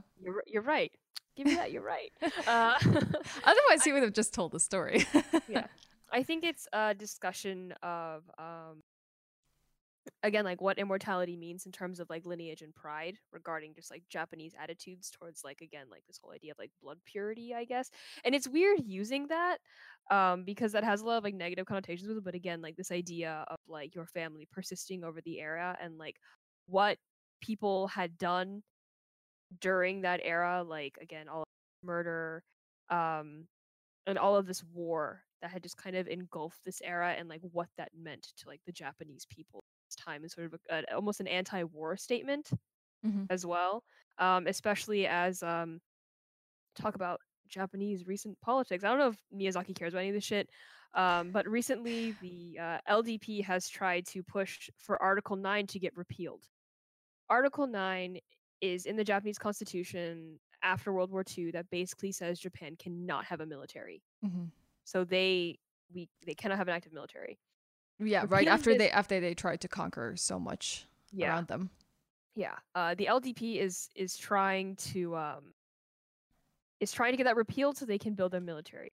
Of course, Korean people are very upset with this. Chinese people are very upset about this, and even Japanese people are very much like, please do not repeal this. Like we don't want this. We do not. We don't need to have this repealed. Um, and there is a lot going on right now in Japan about the LDP trying to basically reestablish Japan as a power and what that could mean and what That conflict must be that's going really to scary cause. for a lot of people. Yeah, it's every day there's usually something about the LDP with this in relation to South Korea, and South Korea being like no, the China being like nah, maybe don't, that kind of thing, because just due to Japan's like history with Japanese imperialism and colonialism, this is very, very complicated subject. So I would like to think this is a very like anti-war message game, but that's just the impression that I got from it. Yeah, I kind of have like a similar sentiment about it as well, and like the fact that it also gives us choices like of considerations of the impact of like what we do, what endings that we take, that Hmm. we can impact the land as a whole, like whether we want to be seen as a demon of like violence and murder and massacre, or whether we want to just Yeah. completely end this for everyone and just return like everything back to what it was and remove all the corruption that existed in the land. I think it was cool. I mean, like, again, Miyazaki games, they're always like free to interpretation. Everyone like takes them differently. People will just tell you not to see past what it is, but I think there definitely is a lot of basis for a story here, and exploring it was a lot of fun because I got to found like so many cool folklore and mythology that this is all based on, and it really helped explain the bigger picture of like why all these key characters were doing what they were doing and why they were there, because the game never gives you that, and you just have to formulate it yourself, especially being someone that doesn't know too much about Japan. Like I wanted to just learn more, Yeah. but maybe I'll give this give chat a chance to maybe ask us any questions that maybe we can answer about like anything that we talked about, Yeah. anything that could be relevant, and if we see anything that we could address, we definitely will. um Hmm. we talked about straw man. Yeah, we did talk about strawman. He's It's weird. It's weird that they have the strawman in the way they do, mm-hmm, because that again, like I think we talked about this before, that this is literally associated with like cursing people in Japan. Like that straw, like that is like I'm like, why is that there? Like who are they cursing me the entire time? What's going on with that, you know? Yeah, so like the one interpretation, it could be the cursed straw dolls, and then the other one that I thought of was the shimenawa, which is just the rope used for ritual purification in Shinto religion, and it's meant to separate like sacred and pure spaces from just the mundane, and it's just possible that he wanted to make it into a supernatural creature that took you from the physical mundane into the sacred areas of the Fountainhead Palace. And it's not more than that. But like the sheer size of it is shocking, right? But like I think I showed in another one of the slides, like just how big those ropes can get. They're really, really large. And they're really actually fascinating if you ever want to go to Japan and see the actual shrines of like how much investment they did to make these massive ropes just out of this material. And they're, like I said, just separation between the sacred and the profane, and you couldn't enter that area in the game without obtaining the mortal blade from the divine child, who probably was the keeper of the dragon itself. And so like that was the only way to get up there. Yeah, I like that. That's good. That's a good theory. I like that theory. I'm gonna go with that theory. Probably not relevant, but the giant black roosters symbolize anything? Yeah. Okay, so roosters in Japanese mythology, they represent sort of like, I guess, like this naivety among deities, because the black rooster was actually used to lure like Amaterasu from her cave when she was sleeping to bring the sun. So Amaterasu is an interesting story, and I think people might know this if like they watch Naruto or whatnot. But who is she exactly? Because I found some information about her, but I don't know too well. She's just like the goddess of the sun. Yeah. Yeah, and she's also a wolf, so lots of wolf symbolism in this game. Yeah. Could Sekiro be considered in a way somewhat of a weird religious propaganda from a Japanese perspective, as in a rediscovery of spiritual values or something? I don't think so. No, I never. Again, maybe because I'm Japanese, so I'm not super religious, but like, it just kind of goes over like the basic tenets of like Buddhism and Shintoism, which kind of what we do like in our everyday. Um, and it just kind of, I mean, with the Senpo Temple, it kind of illustrates the corruption within the religious institutions of Japan, because in Japan you definitely do have a lot of corruption within Shinto temples and Buddhist temples. It's just nothing very discussed within like a like atmosphere, but there's definitely corruption and some bad shit going on. Yeah. So apparently there's also like a few questions about dragons. Someone asked earlier, like the dragon coming, where did the dragon come from? And in the item, it just said that the dragon came from the west. I think the Holy Infested chapter. Yeah. And asking if it's most likely China. And I know that you verified that. I've also heard like of just Korean theory. It could like just Korea, but yeah, most likely China, I think. You want to count the toes. The toes, right? The 4 and the 5 toes is what makes the toes. I think this one had 4 toes, if I'm not mistaken. Then it's the Chinese dragon. The Chinese dragon. All right. Yeah. It's gonna be the feet. Hang on, let me check the feet. Yeah, the feet. Visual reference. Yeah. So like another question in here was just, is there a connection between Japanese mythology and dragons being defeated or weak to lightning? Because Dark Souls and Sekiro both were taken down by lightning strikes. Any idea? Sorry, so please send me pics. Okay, sorry, that's my community. No, that's okay. Yeah. So dragons, depending on the dragon, is synonymous with different types of elements. That's what's important. And again, Japanese dragons are very different from European, for example. I do believe that the correlation between dragons and lightning is a Japanese thing, as again, like the dragon in this game has a correlation to lightning, which is very common. I think it's a silver dragon. I think so, yeah. Yeah. Silver dragon.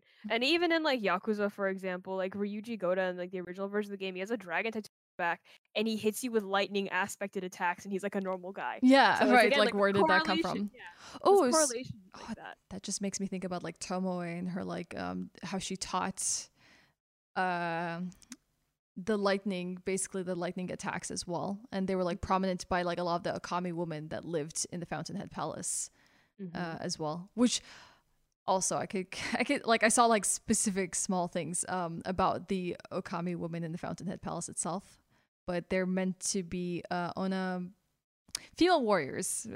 Maybe I'm not going to be able to say Japanese for this. They're meant to be female warriors that would fight alongside samurai men I know who you're talking to. The in only times of need. Bugeisha. Yes, that's it. The only Bugeisha. Yeah. In times of need and war, these women would fight along samurai. And the most memorable one in history was actually called Tomoe Gozen. And she was known for her bravery, swordsmanship, courage, and valor. And she was, apparently her reputation was so high, she was considered the first general of Japan. I don't know how true that is, but it's something I did come across that. So yeah, that's right, Spinny. Yeah. So just like a lot of these areas have like a lot of important characters as well that could just symbolize like the divine dragon and just the area that you're in. But yeah, lightning would be an interesting correlation there with like what you said with the different elements of the dragons. Yeah, because like in regarding the elements, you have like at least in China, again with the dragons, you have like your metal, your earth, your wood, fire. There are so many different elements regarding like dragons and whatnot. Then you also have like I forgot the name of the myth exactly, but it has to do with the azure dragon, the phoenix, the black tortoise. Oh no, the vermilion phoenix, the black tortoise, and then there's like one other, and I'm forgetting it right now. But that's also like a myth that kind of like came over and whatnot. So here's something that I actually came across that was interesting, and like just for people that are into Dark Souls and like to think that like all Miyazaki's games are connected in one way or another. But when we talked about the carp and the dragons and with the carps that could not become dragons and like had the red eyes and stuff like that, could be references, by the way, as well to the primordial serpents in Dark Souls, like Kaith and Frampt, and they actually give you red eye items as well, if I'm not wrong, or they had red eyes themselves. So it's just just weird parallels that he puts into his stories. And I know people probably are like trying to theorize like how these games connect and like whether they have an overarching story between them. I just think it's again like dragons have human faces. Japanese dragons are fully. So it's just Japanese dragons. So is that actually why the primordial serpents in there have like human faces and human teeth and like Dark Souls? I think so because dragons are considered creatures of wisdom. So the primordial serpents could just be like an analog for Japanese dragons, and no one was like super aware of it until they're like, "Oh my god, the dragons have human faces," and I'm like, "Yes, dragons have human faces. They're really ugly." they aren't beautiful, no. No, they're not. The Japanese dragons aren't the most beautiful dragons. If you're looking for beauty pageant dragons, you want like European dragons. So yeah. So yeah, I don't know if chat has any other questions, but just wanted to like. I know Hive had one actually. Okay, go for it. So with the monks, would their quest for immortality be antithetical to the tenets of Buddhism, as their immortality would be a material consideration as opposed to taking the efforts to transcend samsara? Yes, I think so. And I think that is why they are corrupt, because their quest for immortality is based on their like attachment to like the mortal world, or just like this plane of existence, I suppose. And that led to their corruption. But that's how I interpret it. I don't. No, that's a pretty cool interpretation. I mean, that's all kind of like what we're doing here, because, like you said, Miyazaki never intended for there to be any like major historical characters here or whatever, but we can probably draw parallels to a lot of them, and what they possibly mean. Yeah. Someone asked about how widespread were muskets and firearms in the Sengoku Jidai period. So Western weaponry. Sorry, I have a hard time speaking after. No, that's okay. I'm like that too. Yeah. More or less came with like Japan coming in contact with like Western civilization. So again, more prevalent during the Sengoku era. you have records of Masamune being like super into like Western beliefs such as Christianity. Like Masamune was a Christian, by the way. Oh, I did not Yeah, know he was this. he was a Christian. How Yeah, was that regarded in those times? well, it was okay for him, but for other people it was sort of like you're gonna ship you off to an island and you can all be Christian there because these Western beliefs are really fucking society.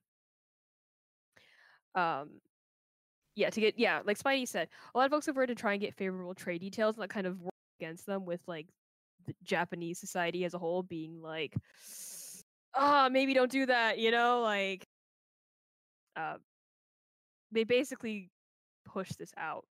That's why Christianity isn't, yeah, Yeah, that makes isn't so well sense. regarded in Japan. But yeah, I think definitely weaponry of those classes were widespread in this area, and I think people really like the story. And I didn't go into it today, but just the whole Roberto instance and like the firecrackers being part of a merchant and his son and him coming to Japan to search for immortality as well. Like he came here for answers. Yeah. And he brought this stuff with him as well. And it's just like it's the same in history. Like at some point there was like some trading ports open in Japan, and there was like one port, and through that port they did bring this stuff to trade, and that's how it like spread through the lens. Yeah. And so like yeah, more people getting attracted to this immortality solution. And interesting that they just decided to include that, but yeah. I think it's just again like the idea of people who are looking for a way to extend their lives. Like with Robert, it's Roberto, sorry. It's very much like, oh, like someone I love is dying. I heard that if I go eastward, then I'll be able to find something to give me immortality. And this is also something that kind of came about during actually British colonialism and their contact with Japan and China, where they would literally excavate bones and say they were dragon bones and grind them up into tea and drink them. Wow. Yeah, so this is why the English are not super crazy well regarded in some of these countries. They were, okay. going around unsavory. Yeah. Yeah. So, and they said, oh, bone tea. they're dragon bones. They're good for you. They'll heal you, make you feel better, but they're really just eating like the bones of like deceased people. Oh, yeah. wow. Yeah. Like if we want to talk about like all ethical standpoints here. Yeah. But I feel like that is like kind of like irrelevant to that, you know? Regarding like people coming eastward to like sort of find like this idea of immortality to save someone that they care about. And it also, I guess, sort of spins this Orientalist perspective on like I guess like Western people have this Orientalist perspective of like the East in general, it being mysterious and captivating and holds secrets that are not, found elsewhere. I think that adds to that conversation as well. When you think someone comes west looking for immortality, do they really understand what's going on, or do they really understand what that's about? Yeah. So just to start to like wrap this up and stuff like that. Yeah. How do you feel about J.R.R. Martin working together with Miyazaki on another From Software game? And this time it's gonna be Norse mythology, so it's not we're entering a whole new realm. I'm gonna get a lot of unfollows for this, but don't you dare chat. Okay. So I don't care. I'm not interested in another like extremely Western white presentation of Western fantasy when that already populates just general media. It's just very like, saturated markets. Yeah, like you just can't fucking escape it. Like so I'm not interested. I don't care about another story about Norse mythology. I'm gonna tell you that it's definitely going to have some very I feel like just Miyazaki and Martin working together is gonna produce some really weird combinations, because Martin likes to make some really crazy characters with very infused backgrounds that you kind of like feel a little bit wary of, and so does Miyazaki. Like he likes to bring common themes like in his games and stuff like that. So like put them together in a room to draft a story, and it's gonna produce some really weird results, and I think they're gonna have a lot of fun with it, and it's gonna be very strange to interpret altogether. I'm hoping it'll be really, really politically heavy. Yeah, that would be cool. Because Yeah, that's what I like most about the Game of Thrones was like it was sort of this fringe era where like dire wolves and dragons had existed. There was like record of it, but people moved on from that, and now they were sort of like infighting among each other as everything stabled out. But I don't think it's gonna be that. I think it's I don't know. Yeah, I mean, I I hope it actually does take a different spin because that would be interesting. yeah But like Jazz said that, Miyazaki's more about the weird monster design while Martin has classic fantasy tropes. I don't know if Martin's fantasy tropes are going to really work in as like a Miyazaki game. I think that that's what Miyazaki's going to specialize in. But Martin probably would be able to write very good quests for characters and things like that and just introducing them into the stories. yeah Um, um yeah. It's just I personally I'm not crazy interested in it. Like I mean, yeah it's honestly, I kind of like Sekiro in terms of like story, because of all of this that I did today, like just looking all of this up was kind of interesting. And like hearing your thoughts about it was really great and very informative. oh thank you. Just your perspective, yeah. Yeah, I think Sekiro is narratively my favorite of his actually. Mm-hmm. Just because I like the story more. Like I really do like Dark Souls, but I'm not like super like the more it progressed, the less interested I became, I guess. But with Sekiro, I like its more like clear narrative and like the themes it has and it presents. Like so, turning this back on you. What is your favorite Miyazaki game? Oh, Yeah. okay. So this kind of like if we're just talking about just gameplay, oh, man, if we're talking about setting, probably a huge tie between Dark Souls 1 and Bloodborne. Bloodborne was just the first time I experienced that game. It just honestly the music, the setting, just the Lovecraftian themes and everything just gave me bone chills. I was like, this is great. I'm loving every second of this, and I couldn't wait to see more and more. And like Dark Souls just gave me like this impending doom that just the light has gone out in the world and it's just desolate and dark. But then I guess Miyazaki always does desolation very well. Yeah. Yeah. But yeah, Bloodborne and Dark Souls 1, definitely. Um but yeah, I think this was an interesting take about Sekiro. Like, I know that you said that even for people who are not aware, and this is probably something that like, people can investigate and look into a little bit more, but there's a lot of visual usage in the games that you probably would not know symbolize something or another if you weren't like already educated in that stuff. Like we talked about earlier about how The sculptors talismans outside of a sculptor. the Yeah. sculptors, yeah. And like you said, they were meant to like contain whatever was in there, or like Yeah, so these talismans are usually used to like contain something, right? So like the moment I left the sculptor's place, I was like, "Oh, there's something bad. Like he's a demon." yeah. Like Well, yeah. see, that must have been pretty obvious for you. For me, it was just like, because I mean, the carving of the Buddha dolls of wrath and stuff like that was just weird as it is.